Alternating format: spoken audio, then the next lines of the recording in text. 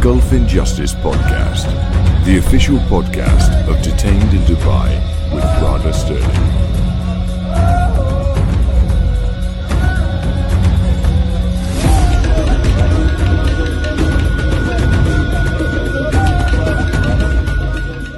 Welcome to the Gulf Injustice Podcast. I'm Rada Stirling, and today we are going to be telephoning a client of ours, Grant King, and giving him the surprise information that he's been waiting for, that he's finally been deleted from the Interpol Red Notice database.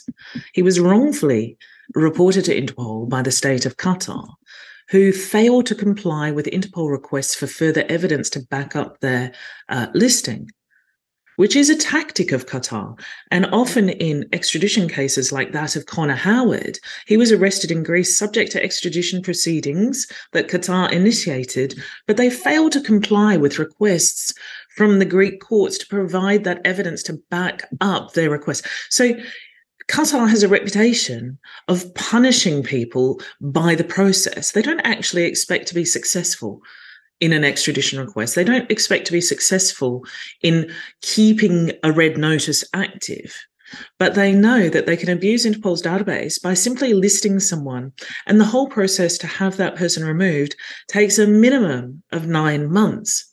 So that in itself is a punishment, and it's absurd. So anyway, let's not keep Grant waiting any longer. Well, guess what I'm holding in my hand then?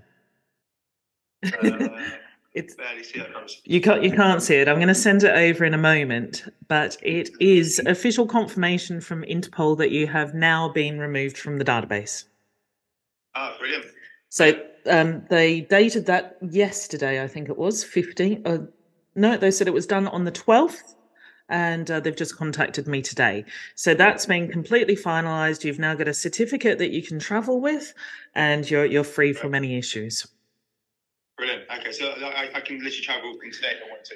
Absolutely, yes. And what I would say is just carry this certification with you just in case anyone still has those historical records that they haven't updated yet, just on the off chance.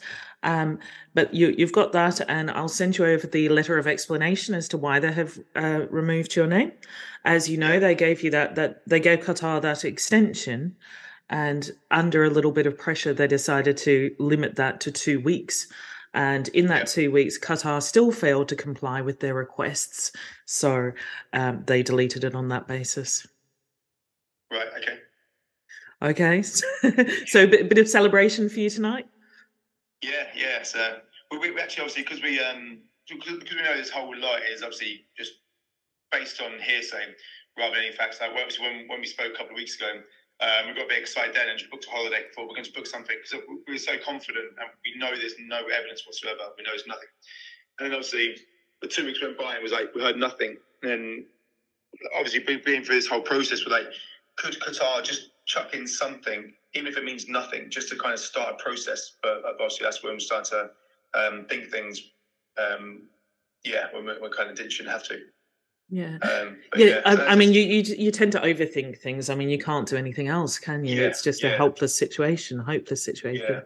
So do you have any tickets booked or not? Yeah. We booked to go to Menorca on the 2nd of July. Fantastic. Just to kind of get out of it. So, just wanted to book something just to kind of like have a little bit of a, like I say, even though it wasn't 100% confirmed, we know Qatar has no evidence because it was all bogus claims. Yes. We know 100% that I'd done nothing wrong. So now, when we got the confirmation that they've given Qatar 2 weeks, was like, okay, right, this now should mean that there is an end in sight. So we able to book something. Got a bit excited last week or 2 weeks ago and booked something. Okay, fantastic. And when are you going again? 2nd of July. 2nd of July. We gave it a little bit of time. Well, that's good. I mean, look, they already suspended the notice before the deletion anyway, so that would have gone to Spain. And Spain has historically not been so bad anyway. They've detained people sometimes for, a few hours, but they've let them go, and ultimately they haven't been jailed or anything like that. So it is a good, safe place to go to sort of build up your confidence to travel as well. Yeah. Brilliant. Yeah. Obviously, that's great news. I mean, my next thing is now was like, I through this whole process, I think it's been such a stressful, horrible, and one of the worst processes I've been through my whole life. And I want to know what can we do now to try and make this right. and take this further, because I don't want to just leave it there. I don't think what Qatar has done is right. I don't think what Interpol has done is right. And as great news as it is, I'm now off the list. It's still been nearly 2 years of stress and problems and health issues, money issues, family issues, everything issues. So I as much as I'm excited and happy that it's off, I still don't feel complete. I still don't feel. Well, it's only a part. It's not really a vindication, because you shouldn't have been on there in the first place. So you're just going back to you're just going back to before. And when you have suffered something like that, you do want to be, you want that vindication, you want compensation, and you want assurances that this wouldn't happen again to you or someone else. So I think 100%. I mean, as we've already discussed many times before, I mean, going ahead with kind of exposing these abuses and working with organisations to change that sort of, reform Interpol overall, is an important part of our work, and an important part of everyone who's kind of come together in the same situation as you. And of course, Interpol, as we said, we want to take this forward and use your case and many others as examples that this isn't just a rare occurrence. Interpol might do some good work, but in doing the work that is, kind of good, perhaps, catching, all sorts of terrible criminals. But when it comes to things like this, there are safeguards that they could have put into place that would have prevented you from having been listed on Interpol in the first place. So getting those safeguards on board, and I think part of that is making them financially accountable for, the lack of policy in that area, that things that they could have done to prevent this, that they haven't done, shows that they've failed in their duty of care. And I think the only way to really, as we have discussed, the only way to really make them accountable for that is to force that accountability through a regulatory body such as a court. And that's what we're looking to do next. Yeah. Yes, yeah. Yeah. But in the meantime, let us deal with that. We've already done the preliminary interviews with that. So let us progress on that note, and you hopefully plan your holiday in the meantime. And we'll put that all together, and you'll be seeing those documents in the coming weeks. So hang in there, and at least take a moment to enjoy your freedom. So you broke up there. At least take a moment to enjoy your freedom and celebrate it again. Yeah. Is there any kind of potential that the Qatar could later on in the future put another case against me just to kind of cause problems? Is that a possibility, or is it one time kind of only thing? Is it an extremely unlikely? Possibly.